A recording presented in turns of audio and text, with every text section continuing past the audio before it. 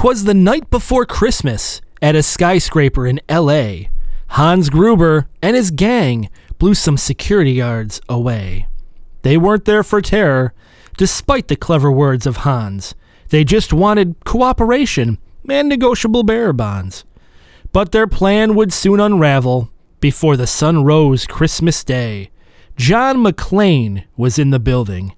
Yippee-ki-yay. GamezillaMedia.com. It's time for the Last Action Podcast! Pop quiz, hotshot. Yippee-ki-yay, motherfucker. I feel the need for speed. Please, you can kill it. I have come here to chew bubblegum and kick ass. And I'm all out of bubblegum. Come with me if you want to live. Hello, everybody, and welcome to this week's episode of the Last Action Podcast. I am LPJ, and joining me, as always, The Sphinx!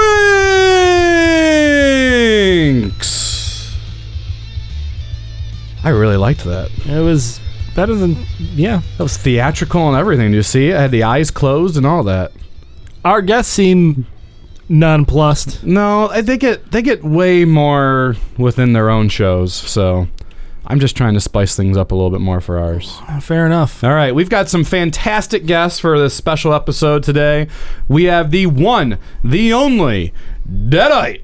Hello. I am personally surprised I was invited back after the Halloween special for The Crow. I am amazed that I'm here. I'm glad you're here. And we also have with us the one and only Chops. That's me. Hope you're ready for a shit show. It's gonna be And something. somehow you're back too. You know, when you're blood related to one of the hosts, it's a curse that I'm back. I don't want to be here. It is. Well, the reason why the two of you specifically, you're here for a good reason, and it's because today Cross branding with the show so that we could help promote both podcast and the live show. Well, if that were the case, we'd be doing a crossover on your show to reciprocate. Oh, We're not, right? Oh, never mind.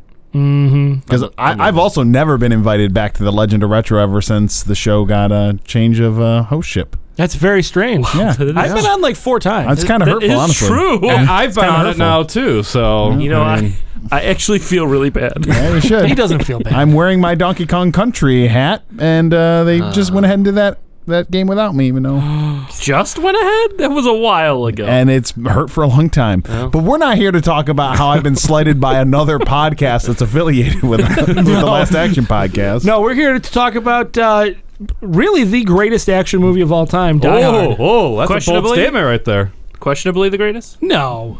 I mean, are we really going to dig this up right now? Let's do it. Damn, I agree with LPJ. Wow, what a great debate. So why are we here? I don't. So, the reason why you guys are here is, well, Chops, you've seen this a million times. Yep. Yeah, Chops, we don't really know why we invited But to you. contrast that, I wanted to have an opposing opinion. Deadite, how many times have you seen this movie? Well, I've sat down to view it now 3 times because it took me multiple chunks of time this week to get through this movie. But I did it. It's happened. So one time, and I kind of watched part of it another time. Okay. But we're gonna really say once over the span of a week. Okay. I've really tried to soak in this movie. And that being this week. So Yes. in your near 30 years, well, it will be 30 years of existence. Yeah. You have not seen this movie. No, this is. I had brought a fresh set of eyes to it this week. LPJ, when's the first time you saw this? Man, the first time I saw this movie, I was probably 10, maybe. I saw it on VHS, another one of those movies that my dad had recorded. And I just found we had just the box of VHS tapes in the basement, and I would randomly go downstairs, pull out a VHS tape, throw it in, and watch whatever was on it. And this was on one of those tapes. And I loved it the first time I saw it, and I watched it at least once a year, every year. I watch it around Christmas time, and I've seen it. It's my favorite Christmas movie. I'm going to go ahead and call it a Christmas movie. I've seen this movie several dozen times. Yeah, I have also seen this movie a bunch. The first time I saw it would have been right around the year 2000. The only reason why I know that is because when my dad bought a DVD player for the first time, when they first came out, like the Die Hard trilogy was one of the first movies that he had bought.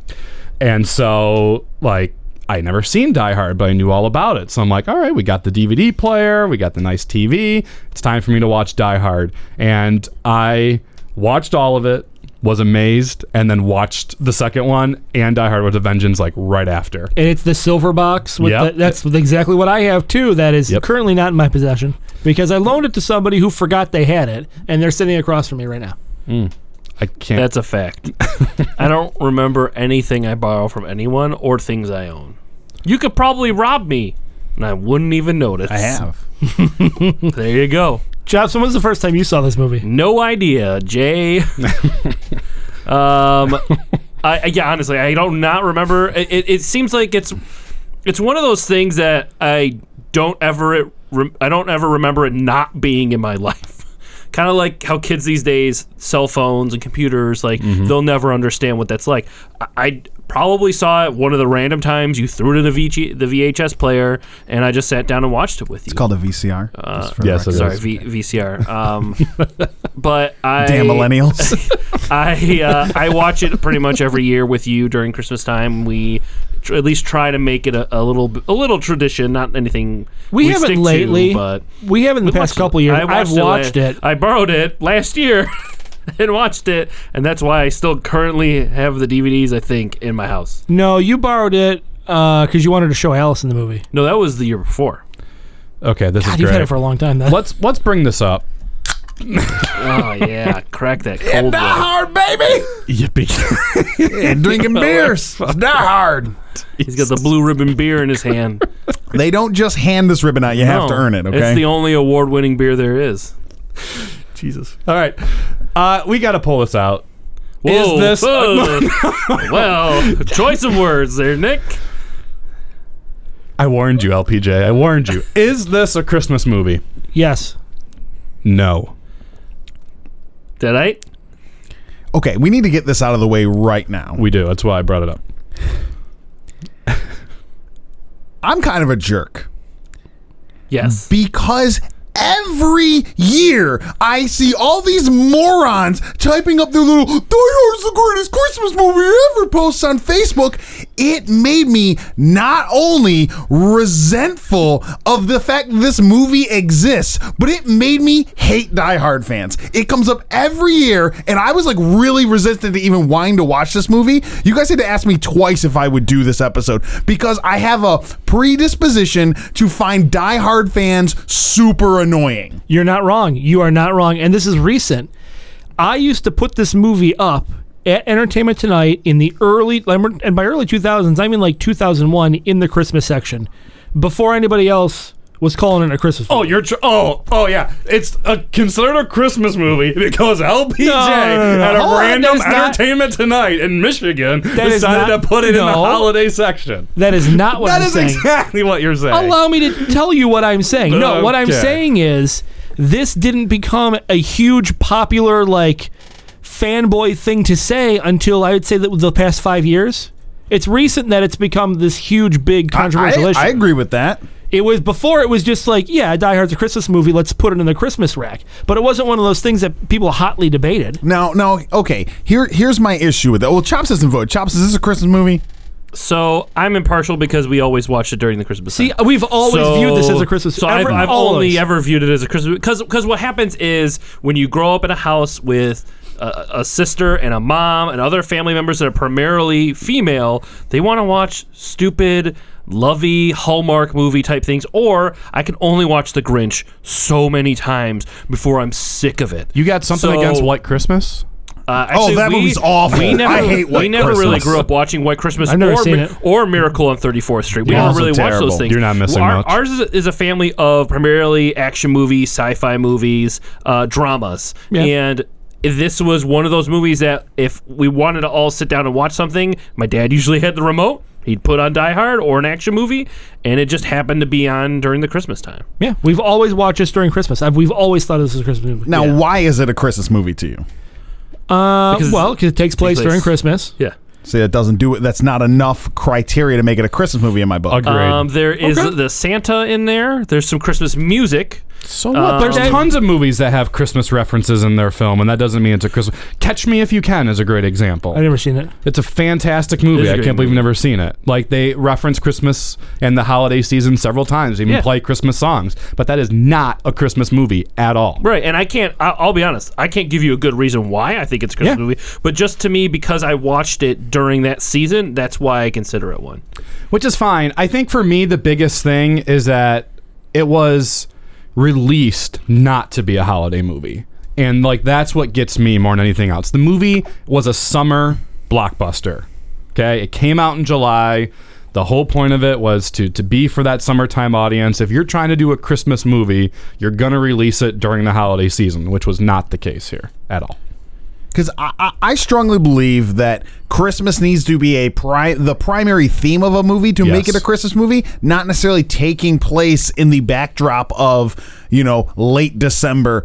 Coincidentally, I understand it is used as a part of the story. That's the reason that, John's in town visiting his estranged wife is because it's Christmas Eve. Well, and it's a Christmas party, so that's why the executive is there with everybody, and there's not much security. But the movie's not actually about Christmas. Now, I have to follow this criteria with other aspects of my life. The movie I watch traditionally and my family watches every year, and if you polled 100 people, 99 out of 100 are going to tell you it's a Christmas movie. And this is my top 5 favorite movies of all time. It's a Wonderful Life is not actually a Christmas movie. It's not. It takes place over Christmas, but it's not a movie about Christmas.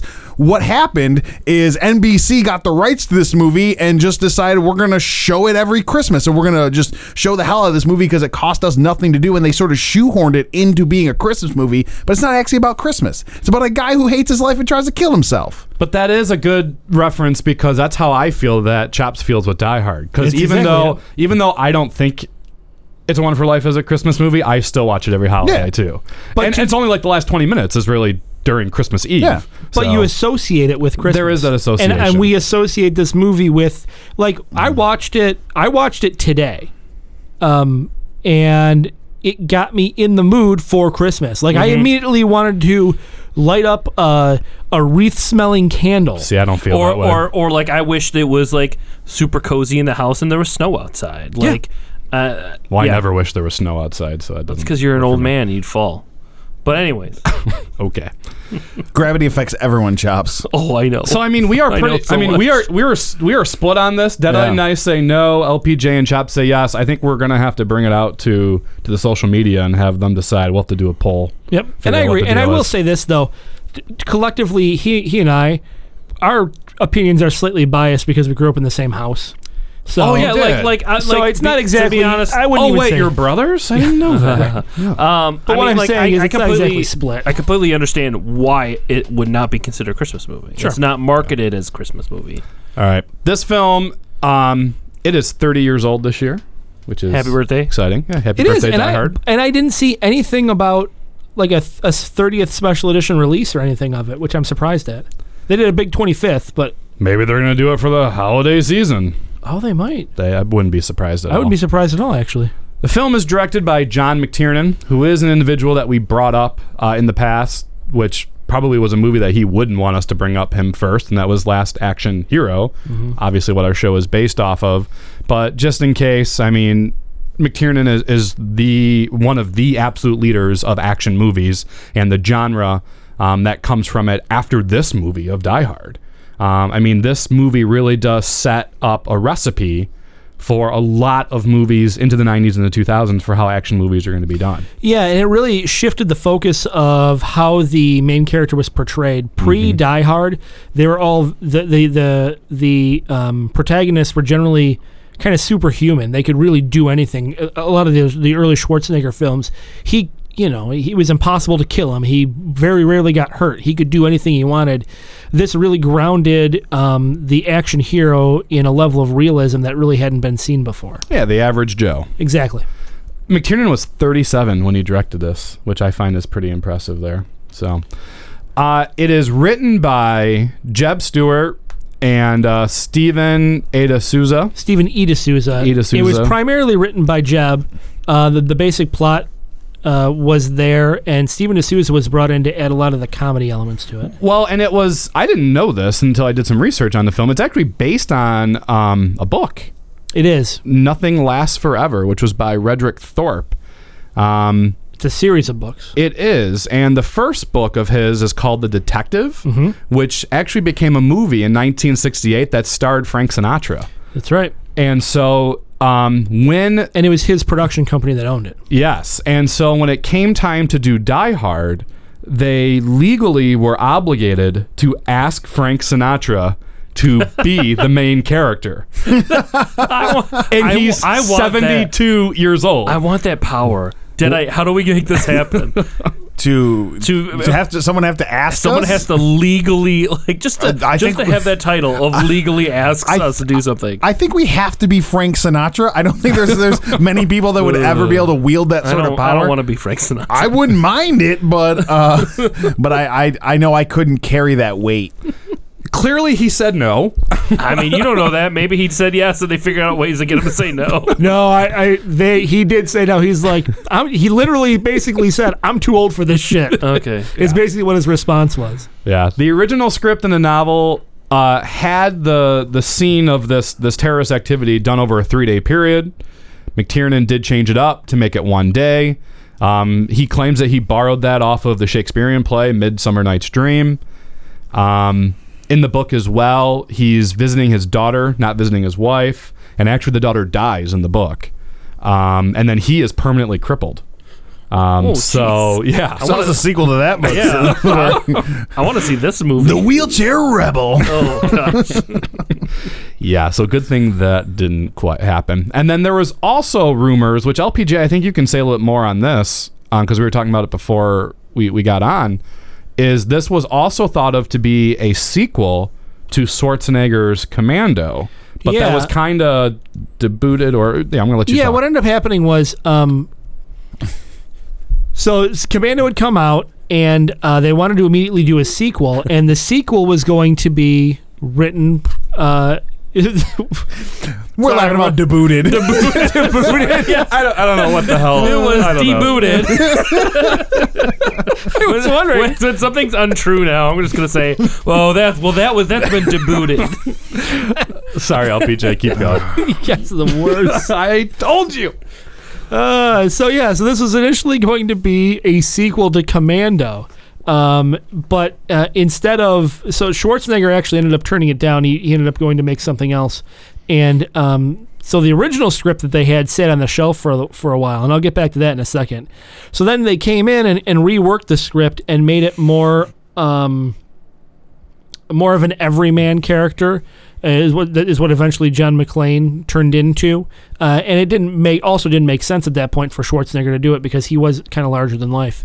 Interestingly, though, the actual script that they had for Commando 2, the plot was he was going to be hired as a security consultant to make this new building completely impregnable. And then he was going to find out... Sounds like another movie I know about. Hold on. And then he was going to find out that the guys that he had hired actually were working for an arms dealer. And he then had to break into the building that he just secured to rescue his daughter and his girlfriend. Which sounds oddly enough like the plot to Skyscraper. Oddly enough, indeed. Yeah, so it sounds like they stole the script for Commando 2 and turned it into Skyscraper. Does that mean we're going to get a reboot with The Rock as in Commando? I wouldn't be surprised. Man, wouldn't that be cool? Give me The Rock and everything. Yeah. All right. Yourself included. Yes, please. And how? Dwayne Johnson. Oh, man. Okay. Let's talk a little bit about Bruce Willis, because this is really his first major movie role. No, he's got. Is it, well, oh no, that's No, not this it. is his first That major was movie that role. was the TV. I was thinking of the TV show Moonlighting. Well, that's what he was known as. No, yeah, he was known as a TV actor. And a comedy. Yes. What was Moonlighting. So Fox was really skeptical with Bruce Willis in order to be this role because of how people had associated with him up to this point. And what I don't get with the weird mixture of that, so if Fox was concerned about Willis, why did they still pay him an astronomical amount of money? Do you know how much they paid him to do this movie? $5 million. $5 million in 1988, which is huge. like only the top 5 people in Hollywood would get paid something like that to do a movie. So I don't really. Do you know anything more about that? Like, I couldn't find any information about why they felt like they had to give him all this money. Everyone turned it down. That's true. That was a lot of it. He ended up being their last choice. Yeah, the list of people that turned this role down. We talked about Schwarzenegger. We got Sylvester Stallone, Harrison Ford, Don Johnson, Richard Gere, Clint Eastwood, Burt Reynolds, Robert De Niro, Charles Bronson, Al Pacino, Nick Nolte. I want to see every version of that movie with them in it. I know Deadeye does too. Man, Especially the Al Pacino one. That would be great. I was thinking De Niro. He just like look at himself in the mirror the whole time.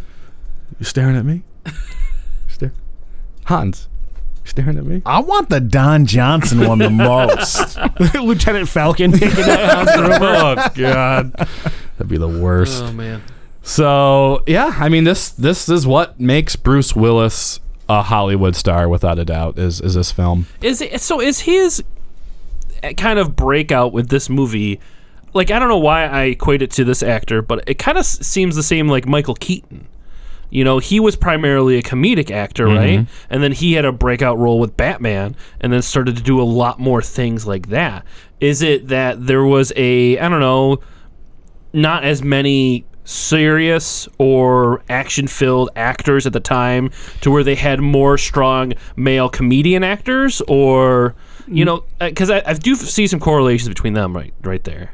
Well, I feel like personally Die Hard is one of the first movies to also really try to incorporate comedy with what's going on in the film. Okay. I feel like action movies prior to Die Hard are very action movie-ish. And that's why like those actors that I mentioned, like Stallone and Don Johnson and Clint Eastwood, like they don't do funny movies. I mean, Burt Reynolds I guess does. No, but yeah. And not only that, their characters are generally very larger than life. I mean, if you look at Schwarzenegger's kind of the most exaggerated version of it. But even characters like Clint Eastwood has a very, very specific character that he portrays, and it's usually, you know, a little more over the top than the average Joe, which is what they were looking for. And a lot of the action movies after this turned into that whole, you know, gritty, realistic average person in an extraordinary situation, and there weren't a lot of actors that could pull it off as well.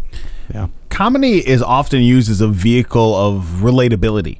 You know, like because sense of humor is something where you find a common ground, you find commonality between you find something funny, I find something funny. So it takes a special actor in a lot of ways to be able to have timing. You know, comedic timing is not necessarily something you can learn. You kind of have to have it. So that's where you see, you know, like a Bruce Willis, like that's why he worked really well in this role, is he had to have the timing to deliver the lines to make him that relatable character. And I think a lot of those other actors that were on the list would have fallen short in that way. And he could play vulnerable. I mean, that was the other thing in this. You didn't know if he was going to make it out alive at the time. When this movie came out, you had no idea what would happen. If Schwarzenegger or Stallone or, you know, Jean-Claude Van Damme were in this role, it'd be like, yeah, bullets could bounce off of them.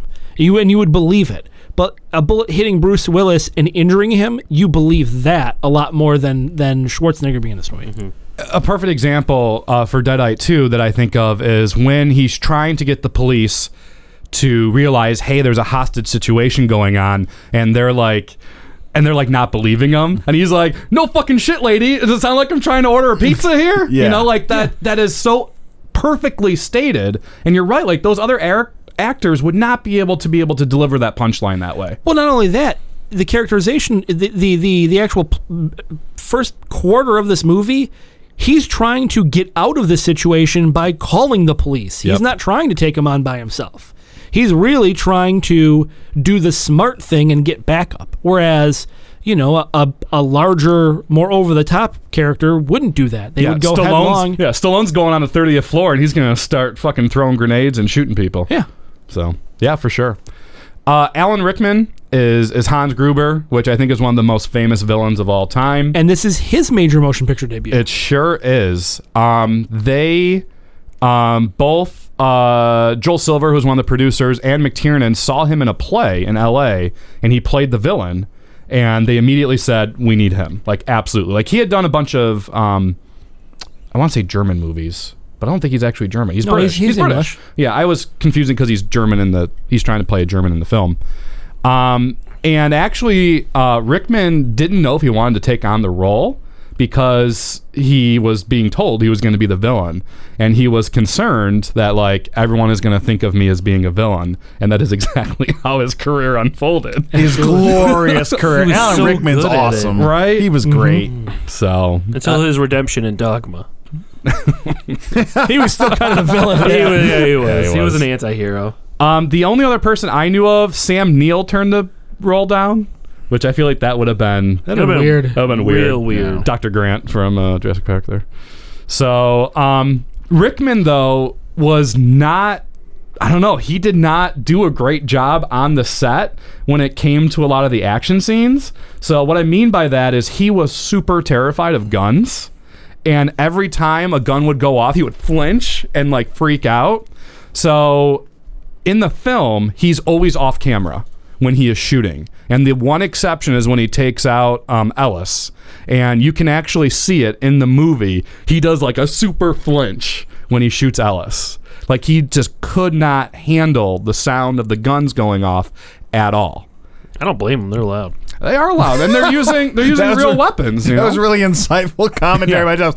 This just in breaking news here. You can only hear this scoop on the Last Action Podcast. Guns are loud. Yes, thank you, Chaps. They make your ears ring. Another awesome thing though is I was gonna say Gruber. Rickman does a lot of his own stunts. So when he falls from Nakatomi Tower, he really falls from the tower. No, I'm just kidding. It's not the actual tower.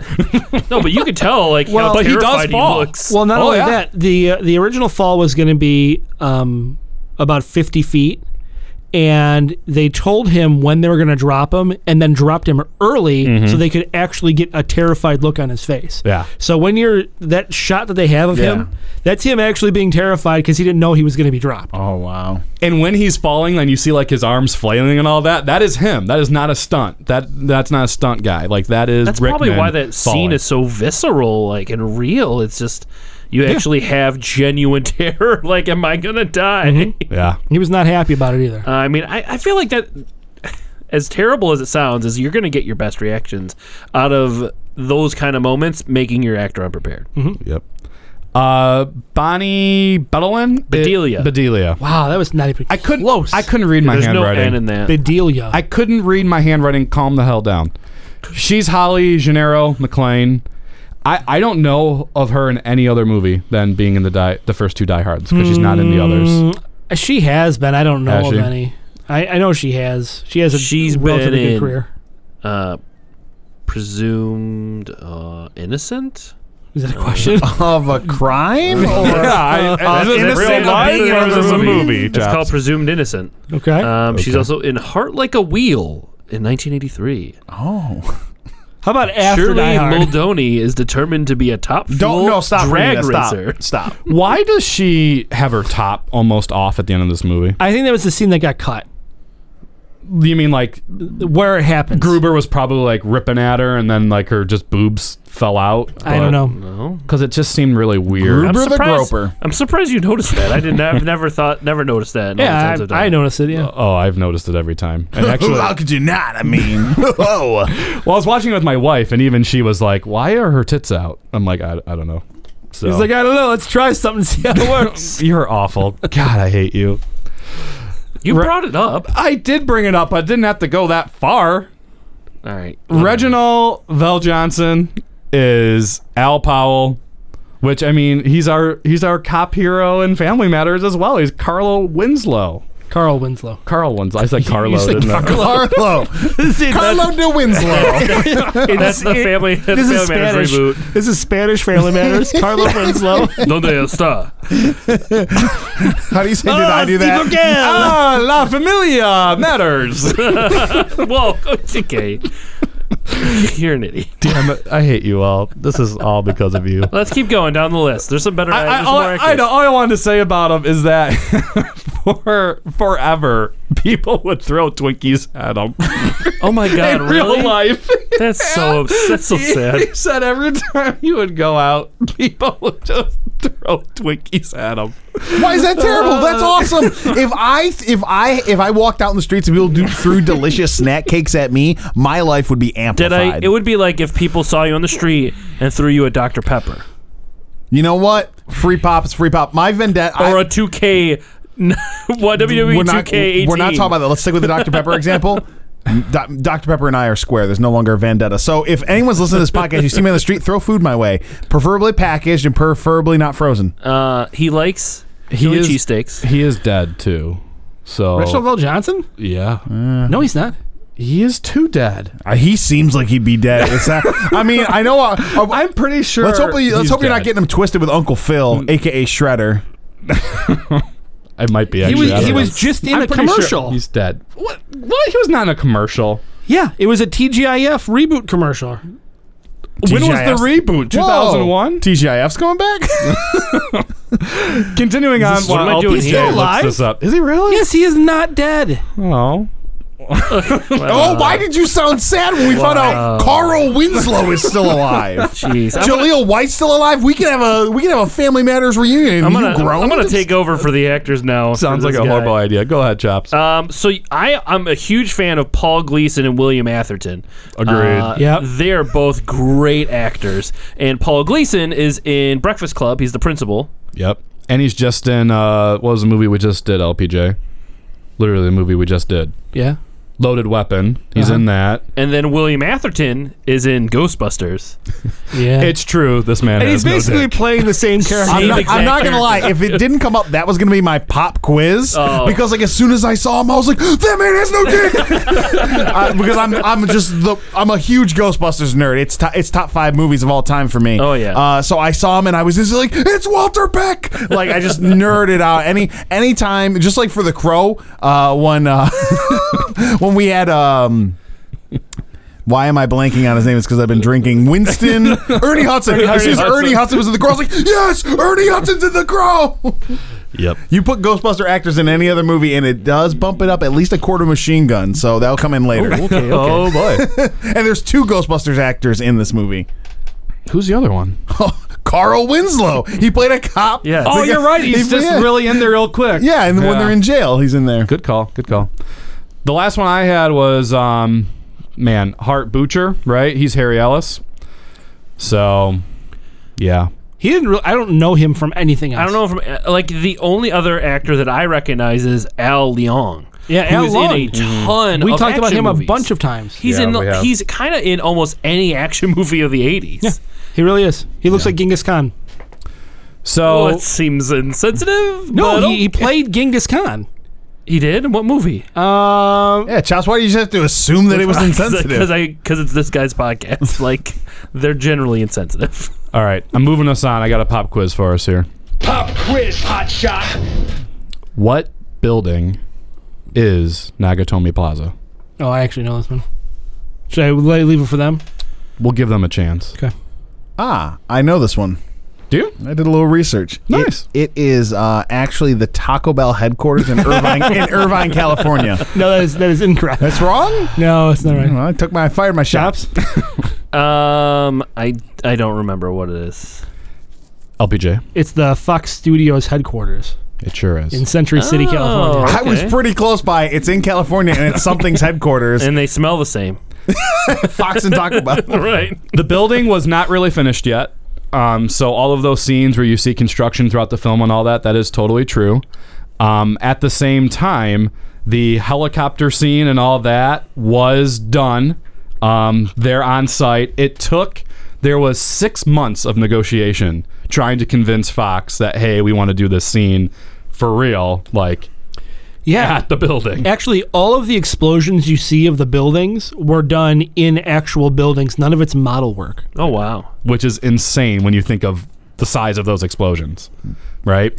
And then when the SWAT car is going over the ramps and all that was also all totally there. Fox told them, you're going to have to just pay for what you destroy type of deal. That's legit. Yeah, it's pretty awesome. So I thought that was pretty neat. As we start to I think we're going to do more, maybe sharing like favorite moments and things that we observe throughout the film. I don't know how much we need to go through the plot of this movie necessarily. Something that I quickly have is just from the beginning of this film, you do see a little bit of age in the film. So 5 things that I immediately caught within the first 5 minutes of this movie. Number 1, McClane's got a gun on the plane. Yeah, that was pretty crazy. Which is like, it doesn't matter if you're an officer or not. Yeah. There's no way in hell that's happening today. Number 2, he's smoking like crazy at the airport. No way in hell that's happening. Number 3, we got Argyle playing on his tape deck, some Run DMC. My man Argyle. I liked Argyle. Oh, is that why you're wearing your name. Adidas tracksuit right now? That was from the last episode. Now you're letting everyone know that we're recording this at the same time. I think they figured it out. You're a horrible person. We got the car phone, Man, not the cell phone. The illusion is dead. The car phone. Broke the fourth wall. Man, kayfabe is dead. Oh, no. We got kayfabe. And then we got Holly's hair. Like, how is her hairdo not 1980s, without a doubt? You got the... It is. We're got not the saying it's Bon not. Jovi. Okay, jeez. I know. I just love it. You weirdo. And I love the 80s. So I think that's what makes me love this movie so much more. So, what do you want? We want to go around in a circle, or we want to go... It's total... Sure. Chops, Plot-wise? what is something about this film... Okay, I'll start from or the beginning. Particular part? Everybody's relatable in this whole movie. One of my favorite scenes is how quickly... Wait. So you're saying you can relate to a German international terrorist? You're like, Hans Gruber? I can relate to the guy. I'll try to get his bonds. I see you, Hans. He relates that he's a terrorist. No one ever said they were terrorists. That's true. That was something to force on them. I get that all the time. All right? Whoa. People think I'm a terrorist all He's not the time. wrong. He's not Spicy. wrong. Yeah, Hey, yeah, man. spicy. That's why I can relate.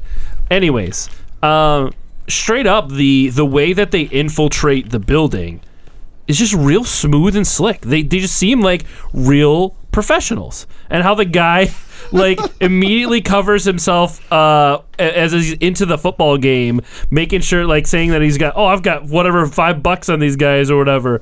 Like, I just think there's a lot of nice subtle moments in the beginning of the movie that really set up these people as they know what they're doing and some shit's gonna go down. I'm happy you bring that up because I wrote that down too. I find the reason why I love this movie so much is it is a smart action movie. Yeah. Like, there is so much going on, and Hans continues to have his plans foiled, but he keeps having backup plans. Mm-hmm. And then when you see McClane keep fucking it up, like, you start to see that anger build up with his men, and I love his calm demeanor, though, throughout it, too. But it's a smart movie. Like, what is going on is smart. And this is kind of creepy, too, but I remember when 9/11 happened, that John McTiernan was actually talked to by the government about, like, what might the strategy, like, what were they thinking? Because they literally referenced Die Hard as, like, maybe this guy can literally offer us some information about what happened with 9/11. Isn't that bizarre? It's crazy. Here's the crazy part I is... don't know about the Bush administration's move on that one. Well, True I that. saw that Die Hard. Let's get that guy in here. Get me John McClane. Like, John McClane is not real, President Bush. Get me McClane. Okay, here's what we'll do. We will Wait, it get was you... Agent Johnson and Johnson. No, also not real. We can get you the guy that created them. Created like their parents. Can you get me John McClane Sr.? Okay, no. Think of it as like his teacher. It's his professor. John McClane's professor. Oh, his sensei of sorts. Yes, it is his sense. We've got that guy. I don't know what he's gonna be able to tell you, but we got. I didn't know you had And a... if he won't work, we'll go with Carlo Winslow. I didn't know you had a Carlo Winslow. Oh God, what were you gonna say, LPJ? So the crazy thing is, you mentioned this is smart. most of the movie was improvised, and they didn't even have an ending written until they were ready to shoot it. What do you mean by improvised?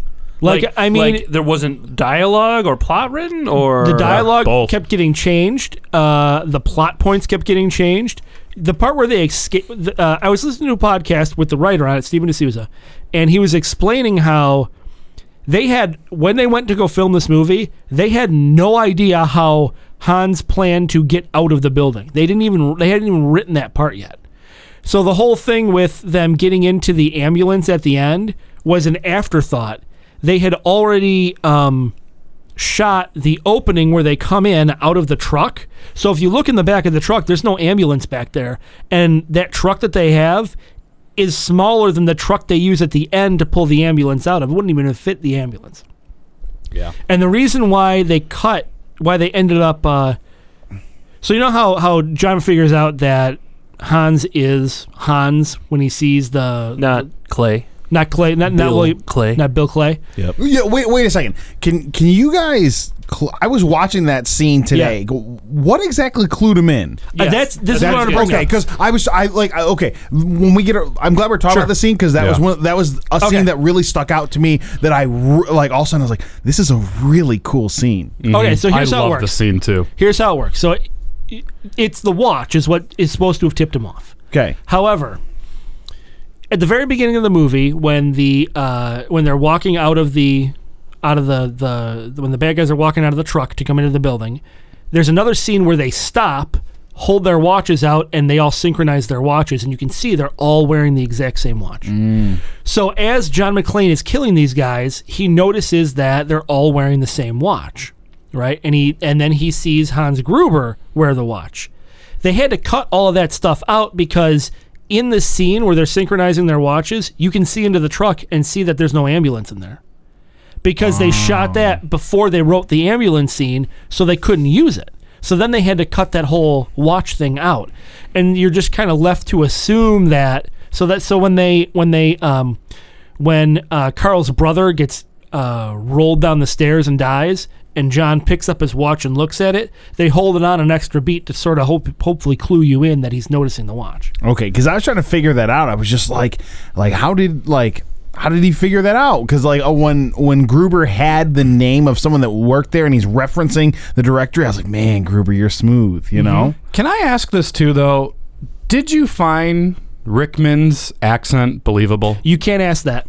Why? Because you just asked me if you could ask that. He's got you there. You're a jackass. Next segment. Let me throw that out there. No, because I was okay.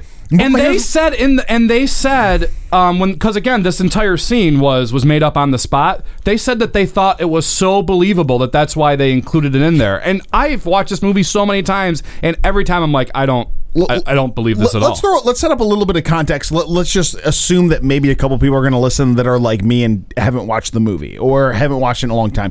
What happens is Hans Gruber sort of stumbles into John McClane, as they're both traveling throughout the building, and then this is when Hans is all of a sudden I'm gonna try to drop my German accent and speak like an American because clearly he knows they've only spoken over a walkie-talkie prior, so they've never had visual contact. But as soon as Hans sees John, he knows this is the guy that's messing all my stuff up. Let me try and play like I'm an escaped hostage and see if I can get an upper hand. And that's what Sphinx was talking about. Is that Hans goes from this sort of I would call it a light German accent throughout the movie into trying to talk like an American, and I agree with you. I don't think it came across like the guy talks weird, but here's what I told myself, and this I will say this is from personal experience. I work at an international company. Not everyone is necessarily good at English or speaks with a proper accent. So yeah, the Imatomi or what's it called, or Nakatomi building. I'm pulling the Sphinx. I can't pronounce it. It doesn't matter. It's an international company. There's gonna be some people that are gonna have accents. So as long as it was enough to cover the German accent, from there McClane can just assume he's probably an international employee that works there at the company. So that was sort of my rationale during that scene, but that was maybe my favorite scene of the movie just because I love the way that kind of played out. Well, It's got that suspense in there, right? Yeah. Like Like the you're like, villain and the hero meet, but only one of them knows who the other is. Yeah. So anything can happen at that point. and when he gives him the gun, like that's awesome too, because you're like, oh shit, like you just gave the villain a gun that he's gonna turn on you, and so you're just wondering like when that's gonna happen. Yeah, because the stakes are set right when Hans kills the Mr. Is it not Nakatomi? Yeah, but Nakatomi. yeah, no, he that's kills not his name. it's not it. I always It's, thought it was. it's I the didn't write it president. down. Yeah, he's got a different name. Like, you know, the stakes are real because he doesn't hesitate after he counts. He just Takagi. Takagi, yeah. Takagi, He just immediately kills him right afterwards. Yep. And so like any interaction with him, you think is going to be fatal. Hence, like Ellis, like that was another one. Like, Ellis. it was just he was all business. He was there to do what he needed to do, and that's probably why that scene felt so real and so stressful. I'm so happy Ellis died. So mine. That dude was awful. Hans, such a dude. Booby, I'm your white knight. So that's another scene that was improvised. Yeah. And if you look at Alan Rickman's reaction, that's him actually kind of questioning, like, what the hell did this guy just say? Yeah. Yeah, and it's also like it's that awesome suspense because John's trying to convince Hans, like, I don't know this guy, I just met him at the party, you gotta believe me. And then Ellis is like, come on, John, we've been friends forever. John. Yep. And then boom. Yep. Capped. I like how he's doing blow several times too. He's such a Like, through the whole movie. such Listen, a grease ball. Which it's the 80s, he probably was Yeah. legit doing that blow. When you're out brokering multi-million-dollar deals, you're gonna have to do some blow to get by. Fair enough. I mean, he said he closes deals all the time, and this was a negotiation that he had to close. And he bought Shirley MacLaine a Rolex. Yeah, which doesn't make any sense. It's Shirley Holly, MacLaine. though. It's Holly, not Or Shirley. Holly, sorry. I don't know why I said Shirley. Yeah, everyone buys their coworkers Rolexes. Man. You and I work together. I expect a nice Christmas gift. Oh, cool. I'll get you a broken one. Hey, a broken Rolex, I'll take it. I'll take a broken Timex. So we've had Chops and Deadite share a little bit of parts that they love about this movie. LPJ, what do you got? I mean, I love just all I of know this you movie. say that all the time, but you gotta. I do, you though. gotta I mean, there's bring it down to something. I mean, the whole subplot with Carl wanting to kill John is great. The fight between Carl and John. I do enjoy how clueless the police chief is, and how completely clueless basically all the police are, except for Reginald Vell Johnson. Yeah. That part cracks me up. Nah, man. He just let him die. He just let him die there. It just seems insane. Like, there's no way in real life that the cops would just go in on that place, right? Like, there's no they absolutely would not. Whoa, I don't you think would do that. I have seen Straight Outta Compton. I have seen examples from the era of great deals of hubris from the LAPD. We have seen, or my brother has, a raid happen next door to our childhood home We in have. the middle of the night. So Hubris from police departments. It doesn't matter if it's It's Livonia or Los Angeles. shocking. It was pretty awesome. I mean, like, I know, I think LPJ is a huge fan of all the humor in the movie. Like, especially the humor with Carl's brother when he puts ho, ho, ho, now I have a machine gun. Now I have a machine. I keep wanting Yeah. to get that sweater. I never end up doing it. On the sweater. Same thing with when he's in the air vents and he says, I feel like a TV dinner. Doesn't he say that? Yeah, I know how yeah, TV yeah. dinner feels. Yeah. There's a lot of fine points in the movie with the humor that feels just really, really good. One that I caught that I hadn't noticed before was when the reporters are continuing to kind of run with the story, yeah. and they bring in the psychologist to kind of talk about what's going on, and I think they called it like Helsinki syndrome. Helsinki syndrome. Oh, it's Sweden. Yeah, and I goes, oh, that's in Sweden. It's like Finland. No, it's not. And you can see like the TV producer on the side, like shaking his head, like, good God. And I just like That's it too. how it feels to be a producer on the Gamezilla podcast. You're like, oh, God, why did you say that. I just like it too in the beginning when they're trying to debate whether they're going to have the guy go to the Nakatomi building or not. Like, they're like, well, you're on the air. And the guy's like, oh shit. Like, you can kind of like see his face. Like, it's those very subtle kind of jokes that are in there that just help create good breaks in the action. It's levity. It just lightens up the situation a little bit. Absolutely. I mean, the rolling your balls of your feet on the carpet. You make fists with your Make your toes. fists with your toes. That's so weird, but he did it. Well, that's a good plot point too. That was interesting too because that really paid off. Yes. At the very, very beginning of the movie, you know, he's afraid to fly.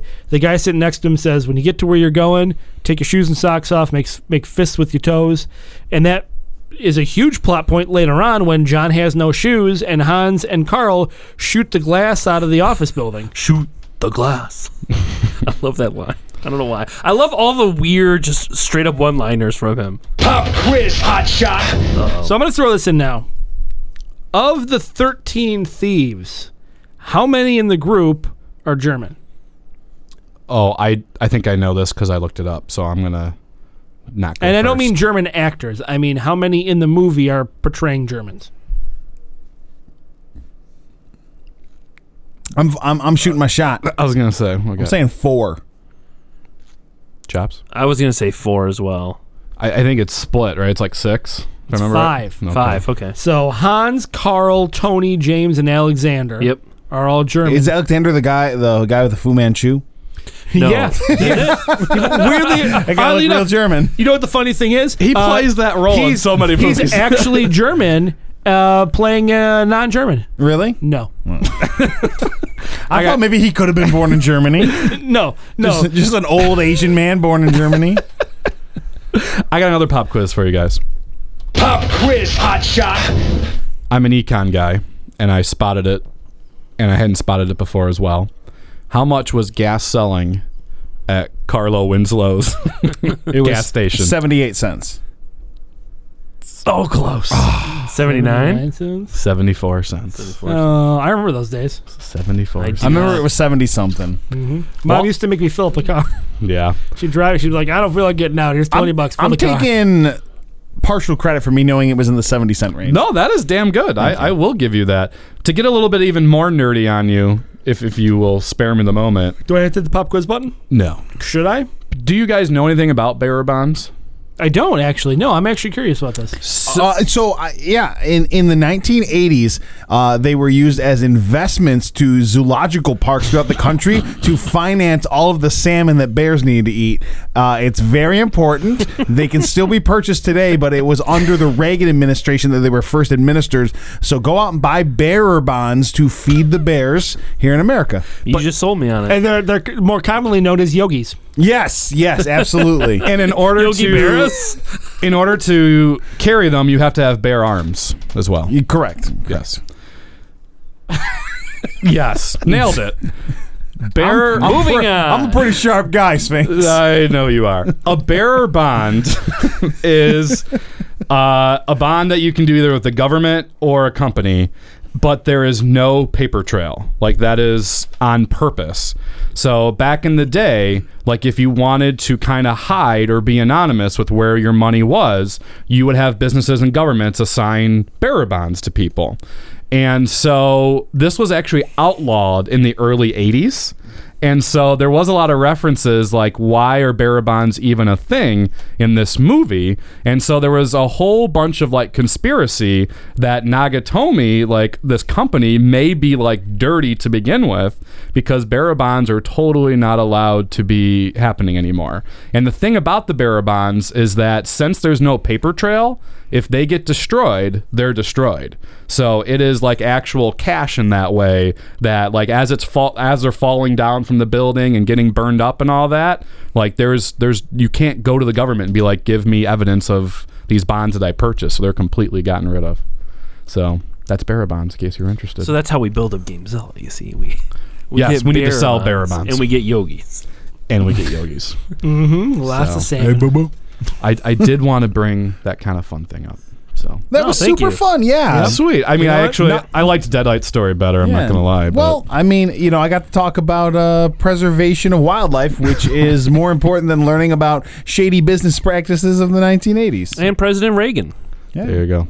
This movie, though, a couple things I want to say real quick is that it's got a lot going on, but it doesn't feel like any one thing is more important than the other. So, like, during the whole movie, you have Theo breaking into a bank. So you have a heist, like a smart guy working on breaking the system. You have Hans trying to take control and manage the situation of John McClane. You have John McClane trying to thwart everything, but then you also have henchmen rigging the building to blow. You have the police out. Like, there's so many pieces going on that everything fits really well together. I mean, you forgot you have Argyle trying to break out of the Argyle, garage. that's super chilling to some important. tunes, talking to his lady on the phone with a big bear. I do love Argyle. I mean, and it's hilarious in the one scene where Al is driving in reverse because he's finally getting shot at and all that, and you see his cop car zipping by in the background while Argyle's like jamming out to, I think it was Stevie Wonder at the time.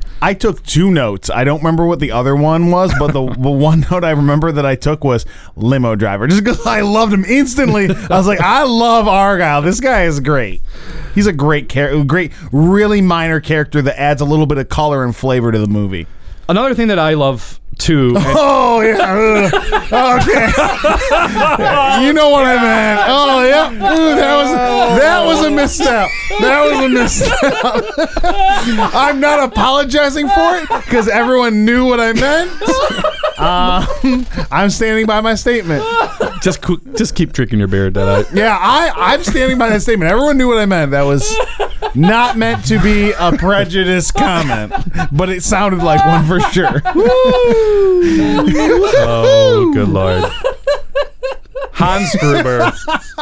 Another thing I love about Hans that also relates to what we've been talking about with John McClane as your average Joe hero is that I also feel like Hans is treated as a kind of average villain in the sense that, like, he has a personality.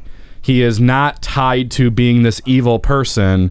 Like, even throughout the film, he's trying to tell the hostages, like, we're not going to kill you. When Holly is asking about bathroom breaks and getting a couch into the middle of the room. But he is going to kill them.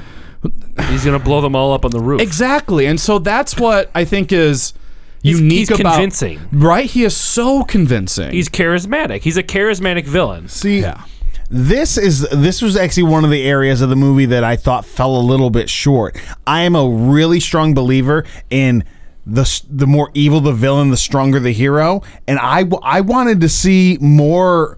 I want to see Hans be a little more ruthless. Like when he just dropped Alice, I was like, yeah, okay, we're seeing that this guy's cutthroat. I actually wanted to see more of that to make it feel like the lives of the people that were held hostage were more in danger, that John McClane was going up against a greater evil, because I feel like personally for me, I need to see that displayed with my villains. I like my villains to be, intense. I like to see that they are dangerous, that the hero really has a larger mountain to overcome when it comes to their adversary. You want their ego also and their personality to be their own doing, or their own hurdle as well, right? Then is that what you're saying? Yeah, in some regards, it's okay. And again, not to tie us into another Alan Rickman thing, but I've always had a hard time buying into Harry Potter because Voldemort couldn't even kill a baby. You know what I mean? Like I want real, actual good villains. I want Darth Vader killed a shitload of kids. Like that's why he's a good villain, in my opinion. You need that intensity. But that's the magic of Harry Potter, is that he's the boy that survived. That's kind of like the whole premise. But listen, you can't kill one kid. You're not that bad of a villain. I am happy you kind of brought Harry Potter up though, real quick, because I think that the character because really of this is a Harry Potter podcast now. No, it is not. Let's get into the magic. No, I'm just saying that the character of Snape that Rickman plays, I see a lot of similarities with as he is Hans Gruber. Like, I know that Snape ends up being a good guy, so I feel like it's kind of like flipped a little bit, because you get Hans seemingly to be like a good guy, but then see what I like about Hans is that he grows into a bigger and bigger villain. So you kind of see organically him getting pissed off and having those things happen to him, and like that's what I loved about it. So see, I I have to disagree with you on that. I don't want my villains to be relatable. I want to despise the villain, but Hans Gruber, you're like, well, this guy's plan's getting messed up. I'd be kind of frustrated too. No, like his henchmen help show it off. You know, when Carl is throwing shit and he's all pissed. His henchmen are all worthless. He is the cool, calm, and planned out villain. So he comes in with a plan, but he has ways to get around those plans if they fall, and he is in direct charge. There, at no point do you feel like he's lost control over anybody. He kind of lets Carl do his thing because, he wants to get rid of John, and Carl is going to be the best person to get rid of John. He orders the guys to shoot the police tank with the rocket launcher. He plans the whole escape with the helicopter getting blown up on the roof. Like and he says, "Shoot it again, shoot it again." You know, he's got that ruthlessness there. He is ruthless, but he's precise with his ruthlessness to a point to where like you know that he's evil and you know he's going to do his things to get to where he needs to go, but he's going to be 4 steps ahead of you. Yeah, but he didn't seem 4 steps at it. It seems like he was taking half measures. Like it seems like he should, like the whole operation should have went more like I'm trying to think of how I can put this into words. It just didn't seem like. Yeah, he had a plan, but it seems like he still wasn't able to overcome one guy with a machine gun. Yeah, I mean, you're right. I would have started shooting hostages. I would have really tried to throw John McClane off because clearly, like, this guy's a hero. Like as soon as he found out that he had John McClane's wife in his hands, I would have killed her right there. You know what I mean? Like set things off. That would have escalated the situation. I understand it's a movie. It's a Hollywood movie. You want the happy ending, but I would have, at least from a storytelling standpoint, wanted her life to seem more threatened. This brings up an interesting point I wanted to ask too. You know, the scene where he does let Ellis die. I think I don't know. I find it interesting, like kind of wanting to ask you guys, like, what would you do in that situation? But not really. I also agree that like if Hans could have used those hostages a lot more to his advantage, and if he was threatening to now take out another hostage and another hostage, I think McClane probably would have given up the detonators. But with it only being Ellis, and then they kind of moved on, I think that kind of was like a battle won by John in that kind of instance. He was using the hostages for the police, which was his real goal because he needed them to cut the power. He needed the police to be there. Well, he couldn't have taken out all the hostages, I agree, but he could have taken out a couple. Yeah, but he still needs a negotiating weight there. He's right. The whole thing is the long con to get the power out, so you're absolutely right about that. No, because the feds came and cut the power almost immediately. Yeah. Because that's protocol of the FBI, which Hans knew. At the time that Hans needed to get killed Ellis, the power was already cut. No, it wasn't. No, it wasn't. No, it wasn't. Oh, you're right. It wasn't cut till the power was cut quite a bit after that. But regardless, the police had no idea how many hostages were actually in there. They had no eyes on there. They couldn't see. No, I think McClane told them it was like 30 people. Yeah, but he told them that. Well, but then for the longest time, they didn't know who McClane was, too. But not only that, McClane didn't see anybody after. He was running in the building the entire time. If Hans was smart, he would have called up John and said, I'm going to shoot a hostage every 5 minutes until you get here. And then he could have shot a hostage every 5 minutes until John got there and still had enough. And knowing that his wife is one of those, absolutely, I think he would have given him up. But then the question remains, John gave up Ellis. What would he do in the face of shooting all these other hostages? Yeah. He probably wouldn't go down there. He probably would have given up. He probably would have changed his tune. Yeah. You think he would have? Yeah. I don't know. Yeah. I just find, that's one of those things in this movie that I've always wondered, how would I handle that in that kind of situation? And, because you see in the scene, the sergeant, he's like, he just let the guy die. And, there's that whole conversation between the police officers, about, he was doing what he had to do and all that kind of talk. So the only other question I had about this movie, they cut the power, but as soon as they cut the power, the door opens. There's still power to the computers. that are running the door, and there's still power to open that door.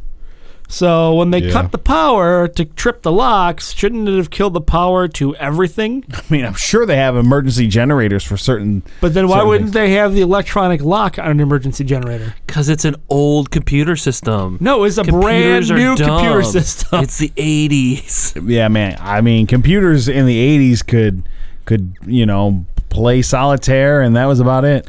Concerning No, opening, they couldn't even do that unless you had one with a nice graphical interface.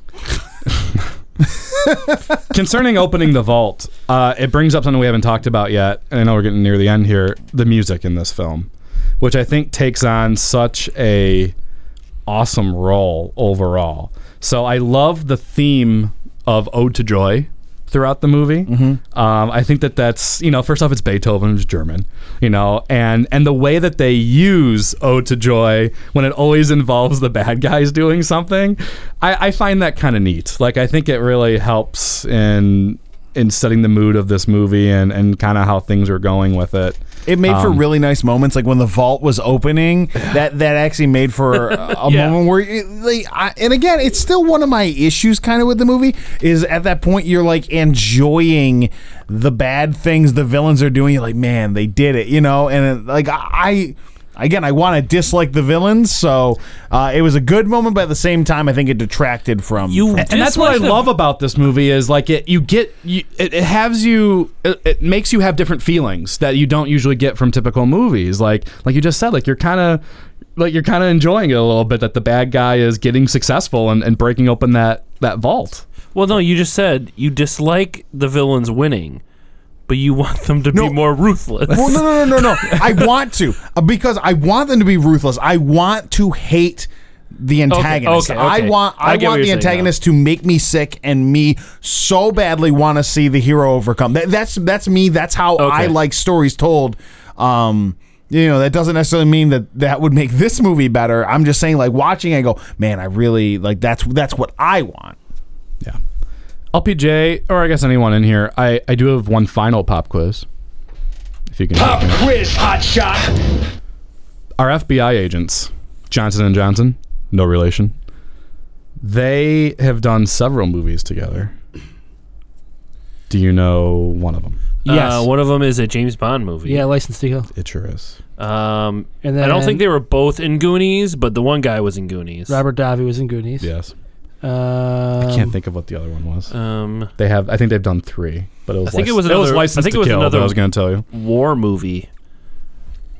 It could have been. They Or made an the army reference movie. to Saigon, which I thought that was kind of funny. But yeah.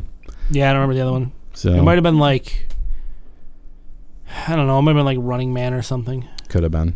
So I did have that one for you too. All right. Music. Yeah, I mean, do we have any clips that we want to play from this? I mean, it is very suspenseful music. When you're seeing the helicopter fall from the building, you get that. Ooh, I wanted to talk about that. The helicopter, was Yeah. it flying pretty low in a city? Oh yeah, Like, big didn't time. it seem like that was very dangerous? That how was low just that for the thing was flying. That was totally just for a movie dramatic. Yeah, that shows there. scared me. Like how low that thing was. And I like how they're like when he's deciding he's going to just shoot everybody on the roof, and they're like, well, what do we think is going to be the casualties of the hostages? He's like, 20-25%. I don't feel like the FBI would really act like that, right? At least No, I'm hoping not. I Like, don't you're think going to so. save every single hostage that you can. But that's the point of the movie, is to villainize part of the police force and to make John look like the better hero. Right. Yeah, which is cool. This movie was nominated for 4 Oscars. It did not win any, but it was Best Sound Effect Editing, Film Editing, and then Visual Effects. I do want to bring something up, though, about the sound, because it's always bothered me every time I watch it. Is it me, or does something weird happen to the sound near the end of the movie? Like when they start to climb up into the roof with the hostages, it's like a drop of bass and like an addition of treble, and then like the voices in the acting scenes seem like more distant. They're muffled a little bit. Yeah. Okay. I've noticed that through all the watching I've done of it. It does seem like ever since the scene when McClane's getting shot at on the roof before he goes back in with his and goes down the shaft, elevator shaft. Or ventilation shaft. Right around that time, it's kind of almost seems like their sound equipment either pooped on them or the mix was bad. Yeah, like I've always noticed. I never noticed that. Yeah, if you get a chance, I'd say look back on it, and you might notice that. I'm sure I'll watch clearly. it again. So, well, of course, right? I don't know. Are we getting ready to rate this? I mean, I think we've reached that point. Yeah. So what do we got? All right. So we usually give the guests the first opportunity to rate. I want Chops to go first. So I'm going to give this movie probably a 4.5 machine guns out of 5. It's one of my favorite all-time action movies. There are things that I think would have been better. I would have liked to see the watch scene to help make the whole recognizing of Hans more fluid in the plot. And there is just a couple scenes that just, like, I don't know, there's just some characters that I don't really care for.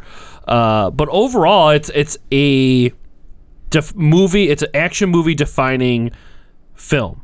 And I think that everything from the date that it was released has benefited from the groundbreaking that the movie has done. So, alone with just its impact and my enjoyment of it and the fact that I never get sick of watching it every year and I have to watch the second movie right afterwards because I don't know, there's an urge. Third one I can do with or without.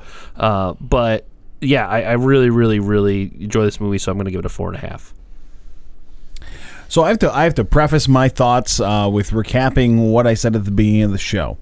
I the first time seeing it was this week. I watched it actually, over a period of a couple days, which actually involved me I watched an hour, and then I went back, and then the next viewing I'd start it 15 minutes earlier than where I left off to just keep the kind of the flow of the movie going. And I walked into this really not wanting to like it because I find Die Hard fans annoying. I find the persistent posts every December irritating. And it just feels like the movie has been glorified and overhyped for a long time. So with me prefacing that, I actually enjoyed it quite a bit, and I'm definitely the type of person that you can't win me over with popular opinion. You have to win me over by actually being enjoyable. And, with me going in with a chip on my shoulder, I was prepared to come here tonight and just be like, this sucked. I was so ready to be the spoiler to your guys' Die Hard fun party. And I actually really liked the movie. I think the fun of the dialogue was something that you don't see in a lot of action movies. There was a lot of really fun back and forth banter. That just it's a kind of writing that I like. I like Kevin Smith style writing where it's all really sort of relatable and relaxed, and you get moments of that in the way this movie was written.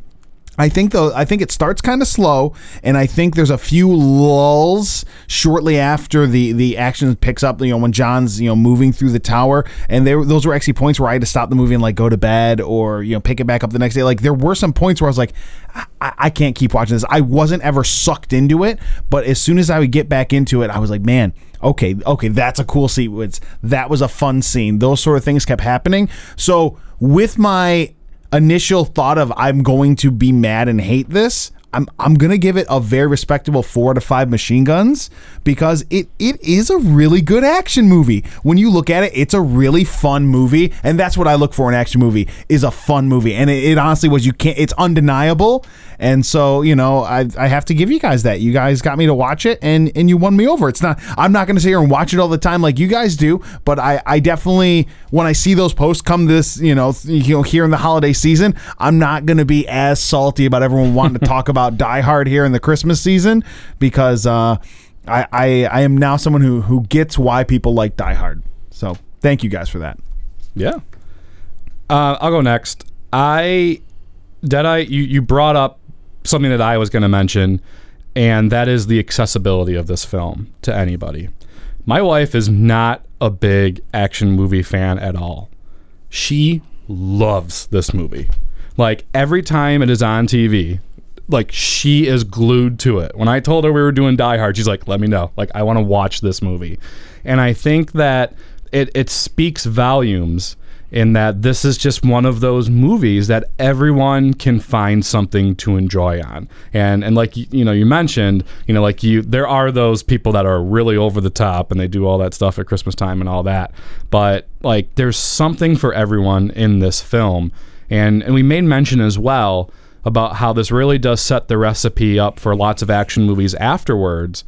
And like, honestly, I think a lot of the Marvel Cinematic Universe and how they have incorporated a lot of humor into their action movies with very serious scenes that go on in those films.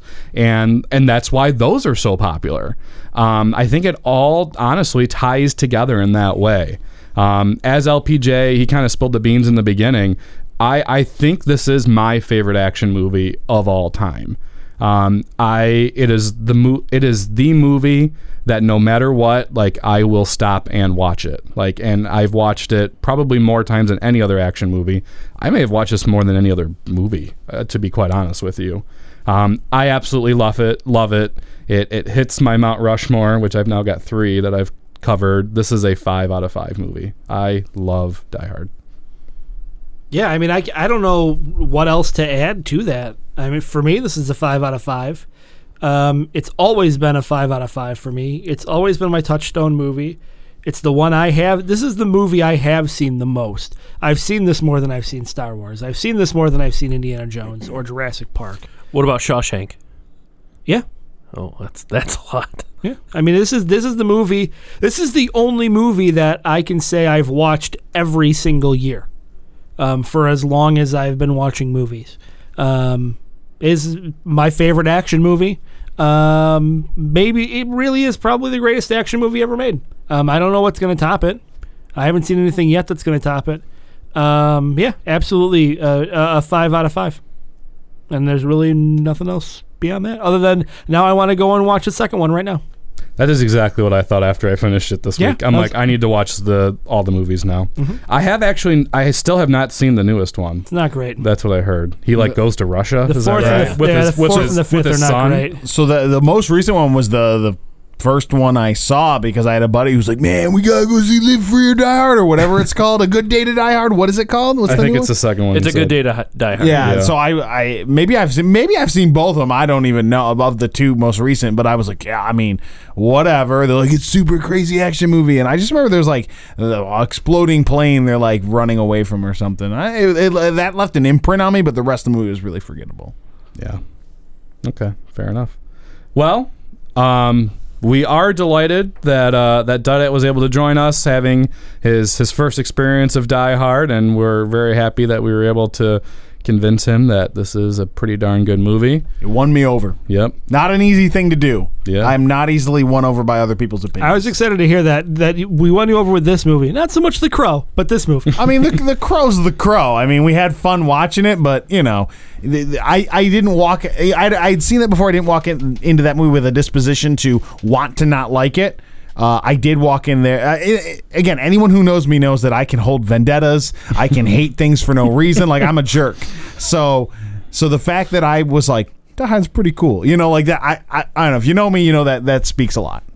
Excellent. And Chops, we're very happy to have you with us again today as well. Thank you. Glad to be here. So we've got to do the business, and well, we've got our 2 guests that are on, well, all of our other shows on Gamezilla Media. So who wants to go first to discuss? Time's yours.